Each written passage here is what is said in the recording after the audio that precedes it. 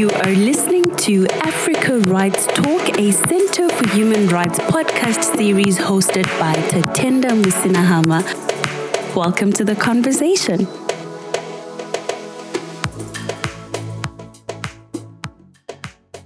Welcome to this week's episode of Africa Rights Talk. With me today is Dr. Eduardo Capapello, who is from the Center for Human Rights at the University of Pretoria.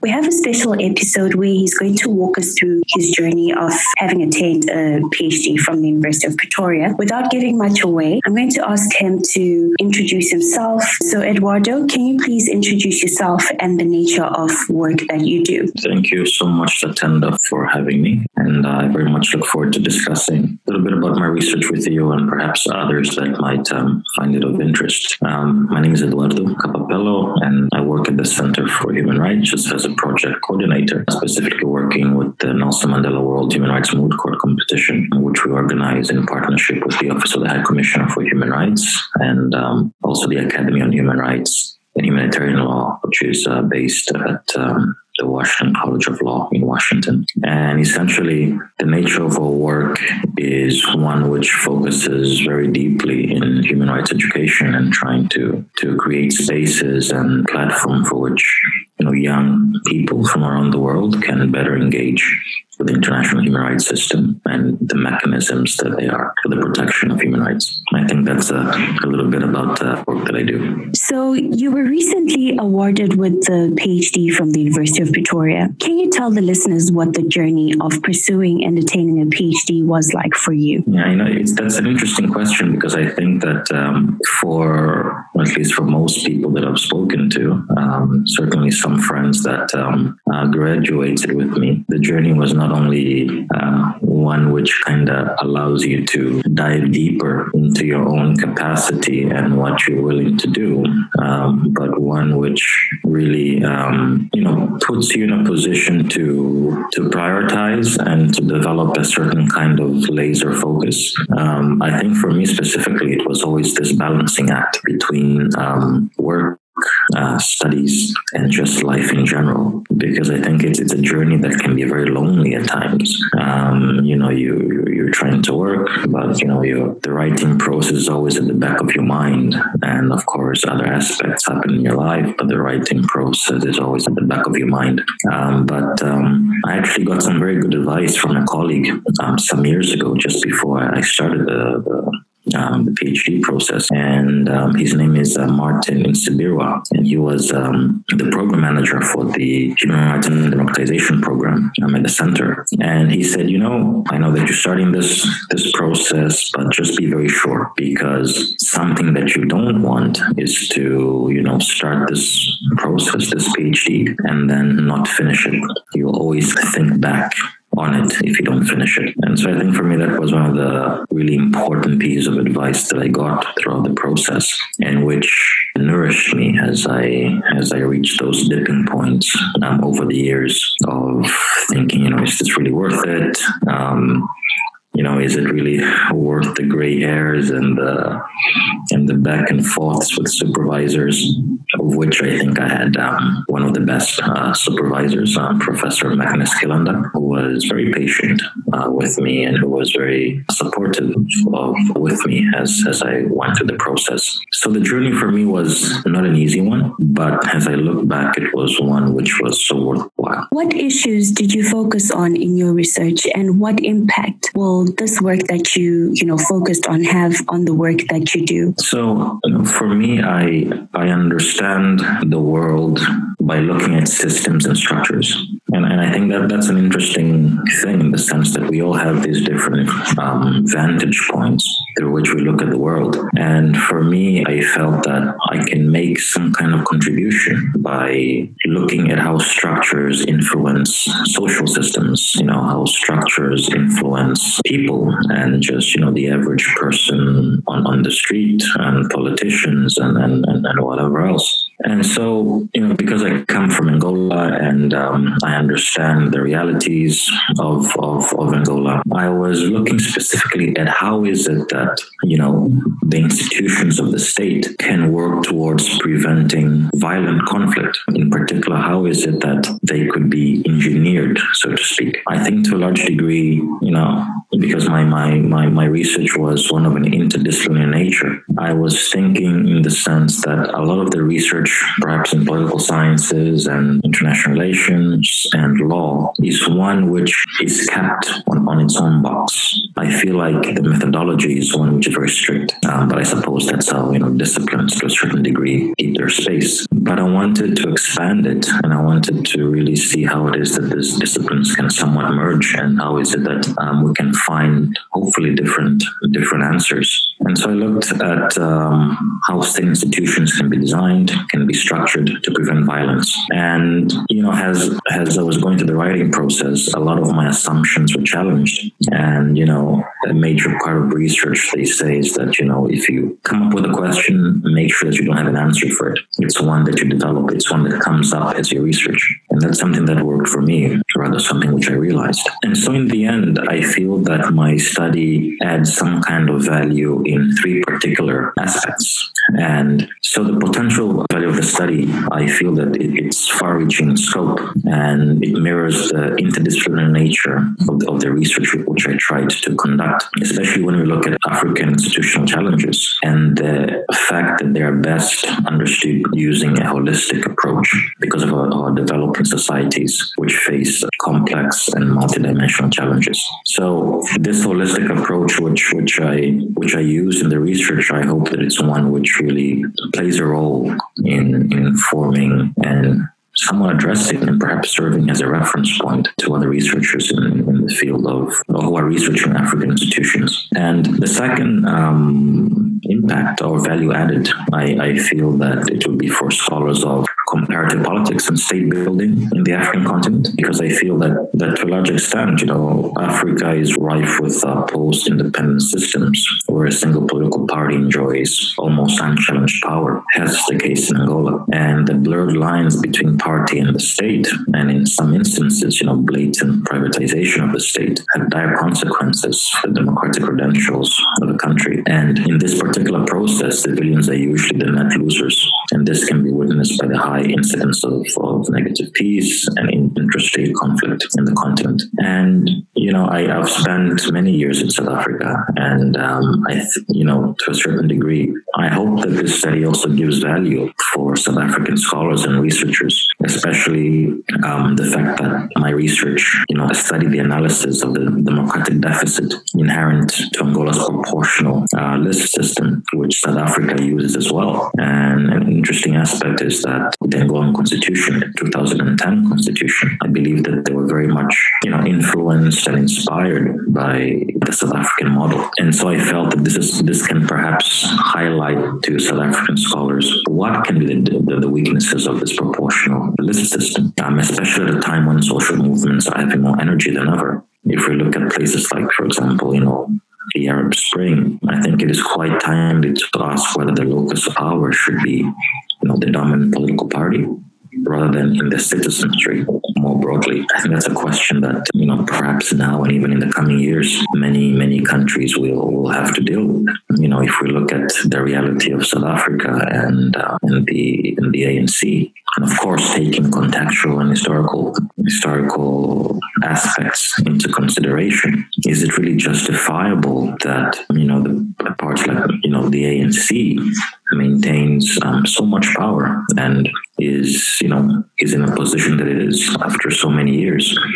What are the effects of that in the overall political system? What are the effects of that on South Africa's institutions? Again, we've already seen with this, state capture report how the blurring lines between, parties and state can play a real havoc and can undermine the democratic legitimacy of a country. So that's something which I feel is quite important to really look at. And finally, I think that in the field of conflict resolution, it is suffice it to say that unresolved conflict remains one of the biggest hindrances to development in Africa. And, in Angola's historical context, as I provided in my research, is one which not only influenced the current reality that the country faces now, but I think the points of intervention which I suggested might be a suitable way to deal with those issues, especially within post-colonial or rather post-conflict situations. But I stressed very much in my thesis that when applying certain forms of remedies, it is always important to have a look at the context, because I'm of the strong belief that this one shoe fits all. I'm not sure that's the term, but it doesn't work. Different remedies would work best in different places, and applying one particular strategy to a totality of circumstances, that's usually a recipe for disaster. And so I think essentially it is really important to have African scholars critiquing African political legal systems, and thereby not just rehashing these Western centric notions about what Africa ought to be. And so that's something that I hope that I did to a certain extent. If readers don't perhaps agree, I hope to have a conversation with them and perhaps elaborate. But that is the value that I hope that my research has added, and I hope that people use it and people perhaps reflect on it and perhaps build upon it as well. Because I do understand the limitations of my research, in the sense that, and as I said from the beginning, I understand structures and institutions. At the very core, there is also a need to deal with the local, right? How is it that these structures impact the individual, and how is it that this somewhat overarching structures that I've proposed, how is it that they then impact the person on the ground? And so I think that while my research tends to look at these institutions from above, I think that in the end it can't fully work without more research, almost coming from the bottom to address real, I suppose, singular issues. For example, how is it that local elections work? And this is not something which I've addressed in my thesis, because I had a very particular goal. And so I really hope that Angolan scholars really take up this proposal that I have and kind of perhaps build upon it or challenge it, critique it. It's a process which is important, and I think it's a process which I feel will lead to us better understanding our societies and the systems under which we live in. Actually, I just wanted to find out, what's the title of your research, and is it available for download for those who would like to read it? Yes, so the title of the thesis is The Role of State Institutions in Preventing Violent Conflict in Angola. And I think it should be on the University of Pretoria virtual space. I do believe that it has been made public, but I'm not sure if it's readily available at this stage. In your response to the question I asked earlier, and from what I picked up in your research going through it, is that your research embodies various aspects of good governance, constitutionalism, and human rights. What is the correlation between good governance and the state's ability to fully protect human rights? I think it's essentially, at least for me, I believe that the existence of the state is to promote and protect human rights. I think that's the basis of a state. And, we can have a very realistic definition of what the state is, and what the state is meant to do. For example, aspects like, the state is the holder of legitimate violence, and it can impose its will, and we can even go deeper into philosophy and looking at the writings of Hobbes, where he speaks of the state of nature and how, in the state of nature, life is nasty, brutish, and short. And in order to escape that state of nature, we have to kind of give up some of our rights to the state, so that the state can protect us, it's very fine. But at the same time, the state has these structures, and what should be its main objective is that individuals are kept safe and that their rights are defended, but of course as well balancing them with other individual rights and other people's rights. And the governance architecture of the state is then very much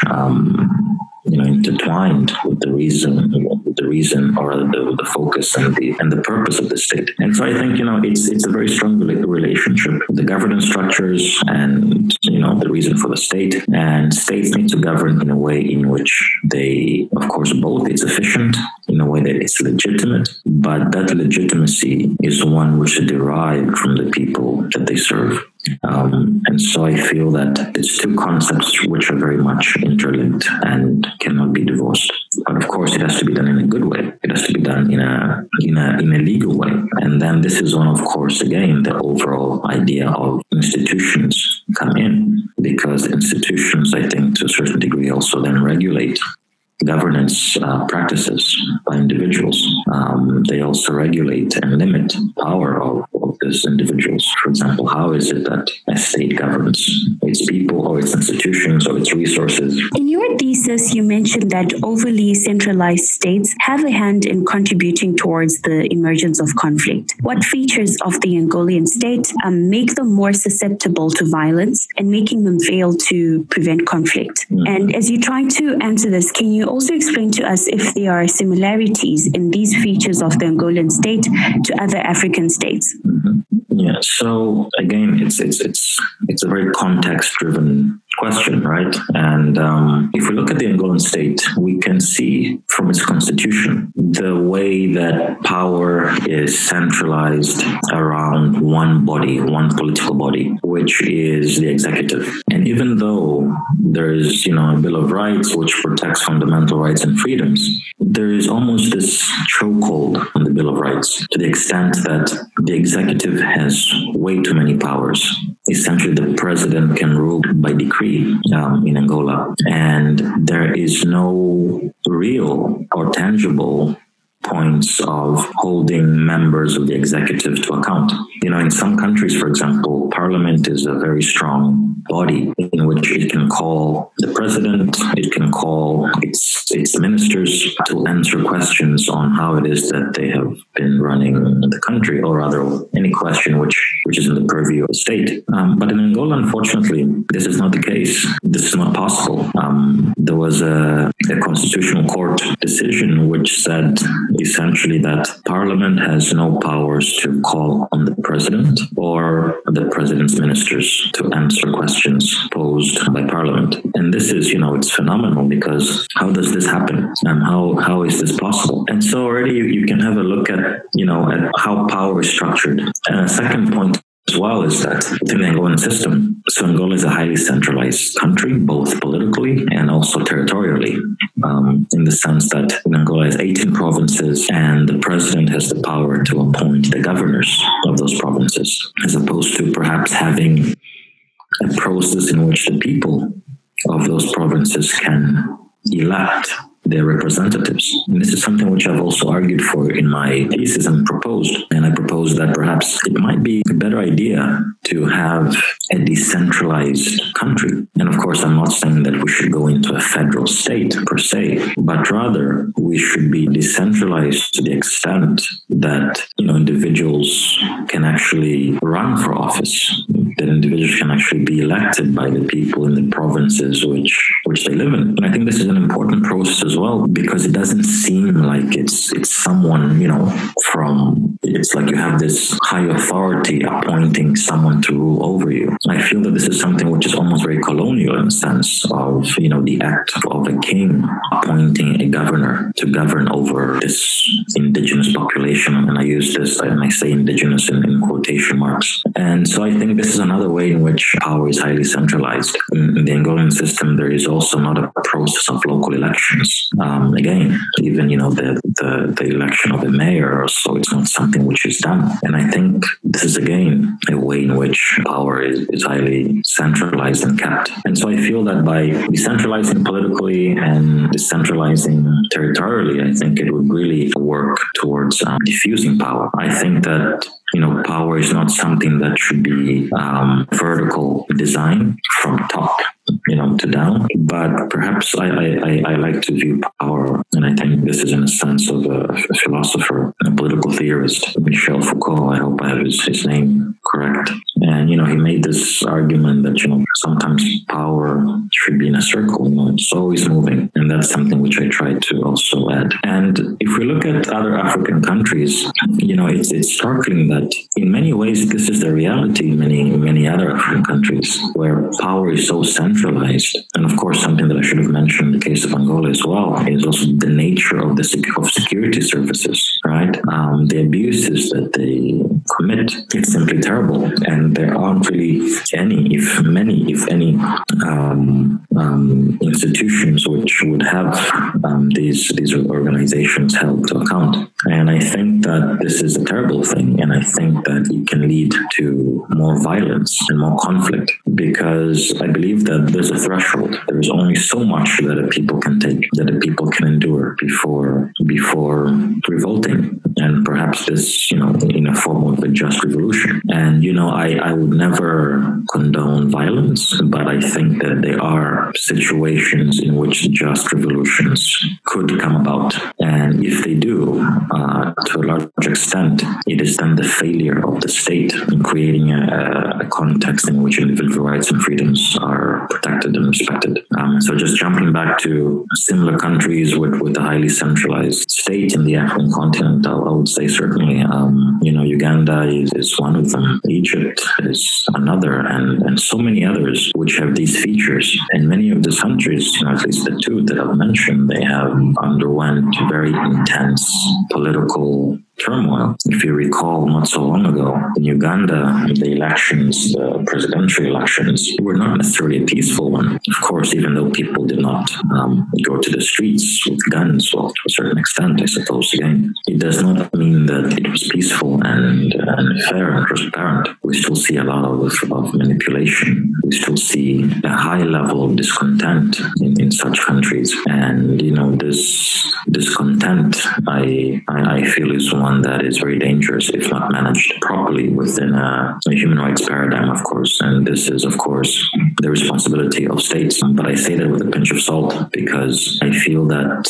as individuals, especially as Africans, we have, for a very long time, for many centuries, been subjugated to, first colonial rule. And then again, it's just my view is that I feel that to a large extent, liberation movements have kind of taken up that mantle of the colonialists to a certain degree and are using similar tactics to undermine the African people. And, and if I look at instruments like the African Charter on Human and People's Rights, and I look at the Constitutive Act of the African Union, one can extrapolate that as Africans and because of our history, there is not only a right, but there is a duty to a just revolution. And so, these are cases which will play out, I think, in the next few years. And it is my great hope that we don't go back to a state of violence. And of course, many states are already in that kind of situation. But in one end,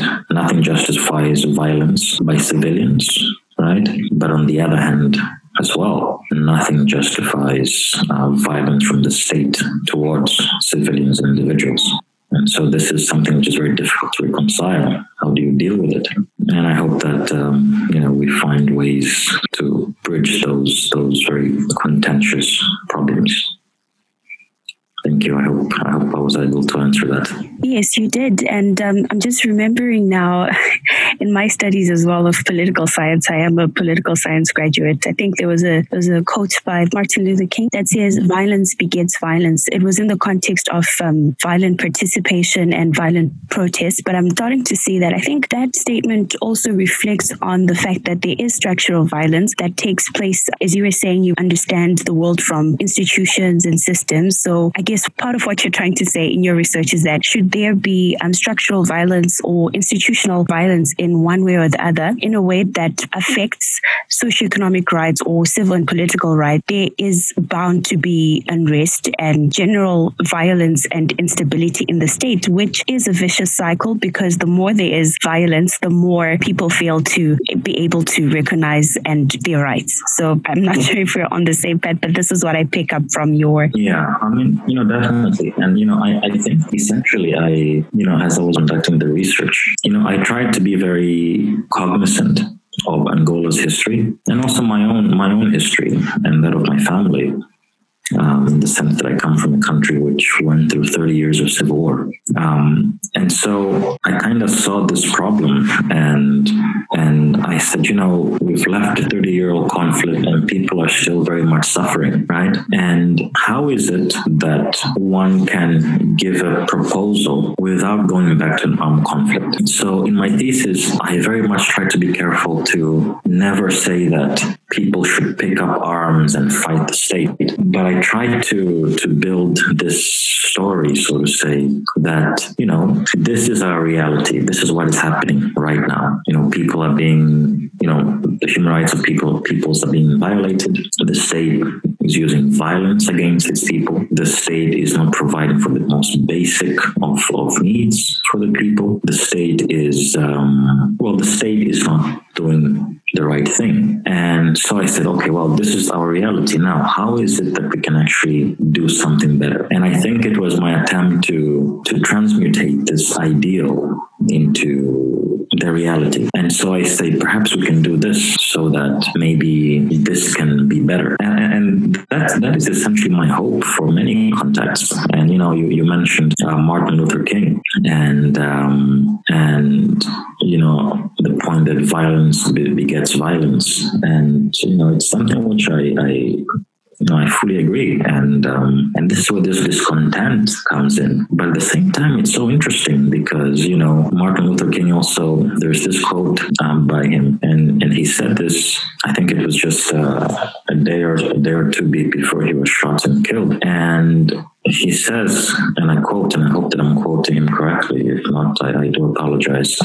He says, America, of course, quote, he says, America, all I ask is you do what you say on paper, end quote. Essentially saying that, this is what you have committed yourself to doing. There's this constitution, provides these rights. There are these structures that you've signed and you have willingly submitted yourself to doing. So now just do it. You've committed to it. So do it. Why is it that you only do this for a certain fragment of the population? And so for me as well, and I think for many African countries, is that, they have committed themselves to so much, committed themselves to international human rights law. They've committed themselves to proper governance, to establishing proper governance architectures. Many African countries, including Angola, have supported Agenda 2063. And so, why don't you do what you've committed yourself to? And to a certain extent,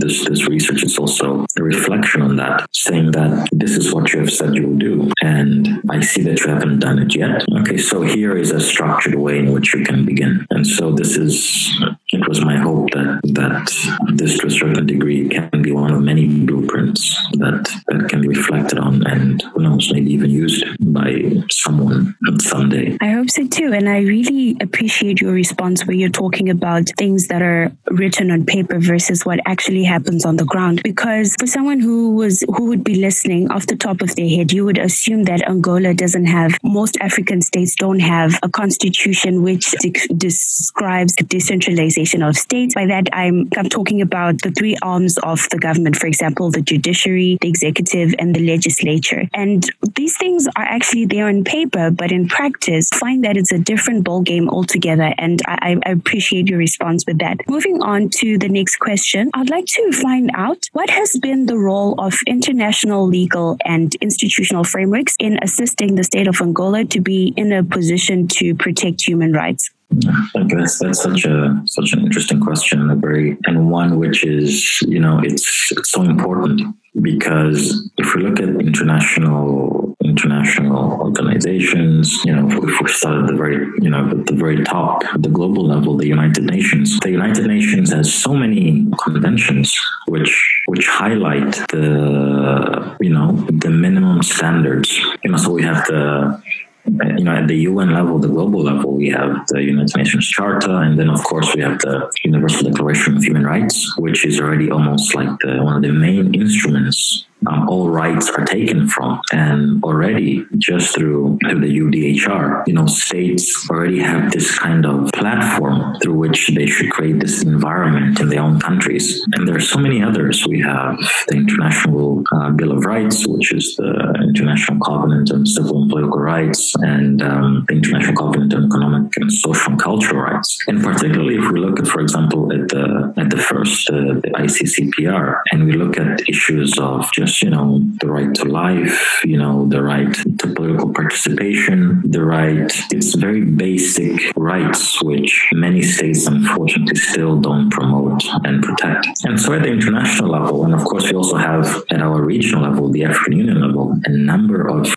instruments and frameworks which are very specific in establishing how it is that states should function and how it is that's what states should do to establish the conditions for which their people can thrive. And so international organizations have created such a wide context and a lot of blueprints and a lot of literature on how it is that states can actually be better and do better for their populations. And I think that's something which is fascinating. I always think back of, if you look at the Human Rights Committee, for example, and the general comments which they have, and they try to really interpret what certain rights are, right?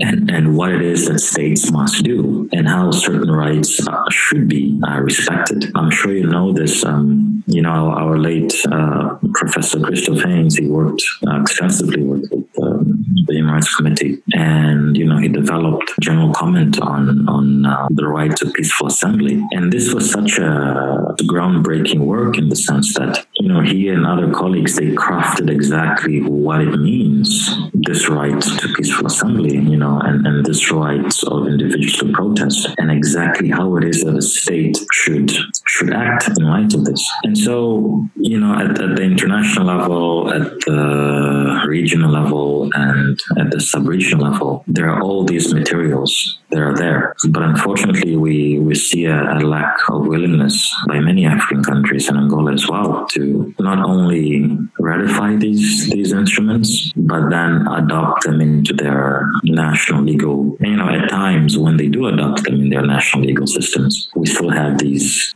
violations, because unfortunately institutions are to a large extent either very weak or they are geared towards a certain way. And this is, again, a question of power and a question of how to deal with that power. And then it goes back again, how is it that we can actually build institutions that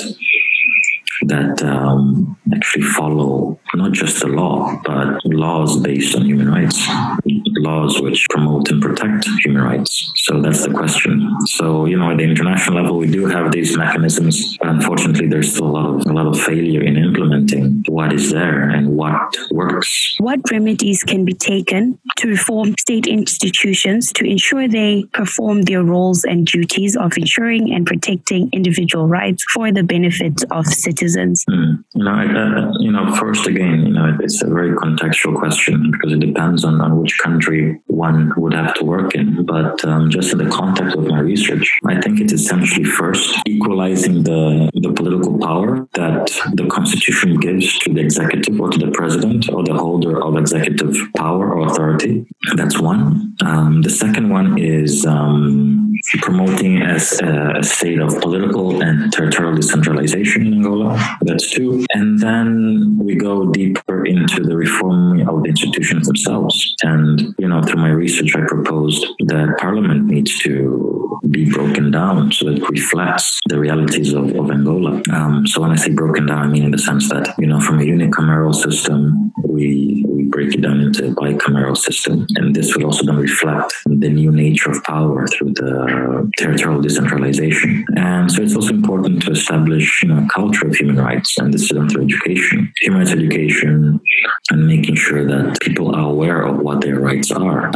Unfortunately, to a large degree, people don't know what their rights are and what they're entitled to. And then, of course, a much bigger step is reforming security institutions. And this is the military, this is especially the police. And, I think you would appreciate that, for example, in South Africa, the police has been very violent, right? And I think this is also because of the nature of the police. The police almost during apartheid, it was I suppose, the baton of the apartheid state. In the context of Angola, the police, many police officers were just demobilized from the military and policing without any real context and perhaps even knowledge of what policing was and how policing should be within the confines of a democratic state. So those are some remedies that I would just put out there to begin this reform process. What would you say to those organizations, individuals, and stakeholders who would like to reach out to you for different kinds of collaboration on what to do to prevent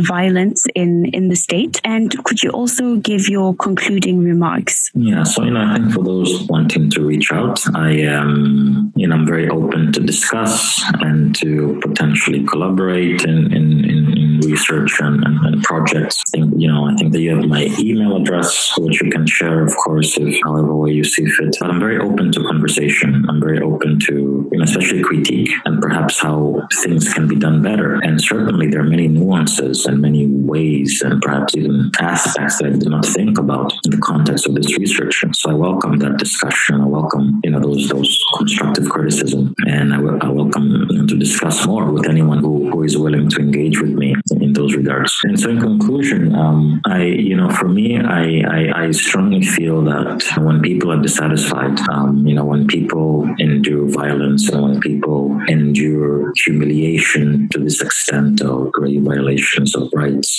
when people endure this grand corruption that seems to be a part of many of our countries, when people endure the dehumanizing aspects of not being able to put food on the table or not being able to get access to medical care, the basic of medical care at times, that is not only a failure, but it is something which I feel creates this pressure cooker. And of course, many things can be put into that pressure cooker as well. But it creates a very dangerous context in which, when pushed too far, I think people can, there is a possibility to resort to violence. And I feel that at this stage right now, states have the widest scope to prevent that. And, all the tools are at their disposal. And it is my hope that many start using those tools that have been placed, at their feet, so to speak, and find better ways to promote human rights in their countries and to ensure that people are respected and that dignity is restored. Yeah. So thank you, Tatenda, for your questions and for the time. Thank you very much, Eduardo, for taking part in this podcast interview. For those who would like to email Eduardo for further collaborations, you can email him on eduardo.capapello@up.ac.za. I will definitely put up his email address and contact details in the podcast blurb. Thank you very much for listening, and join us again in our next episode.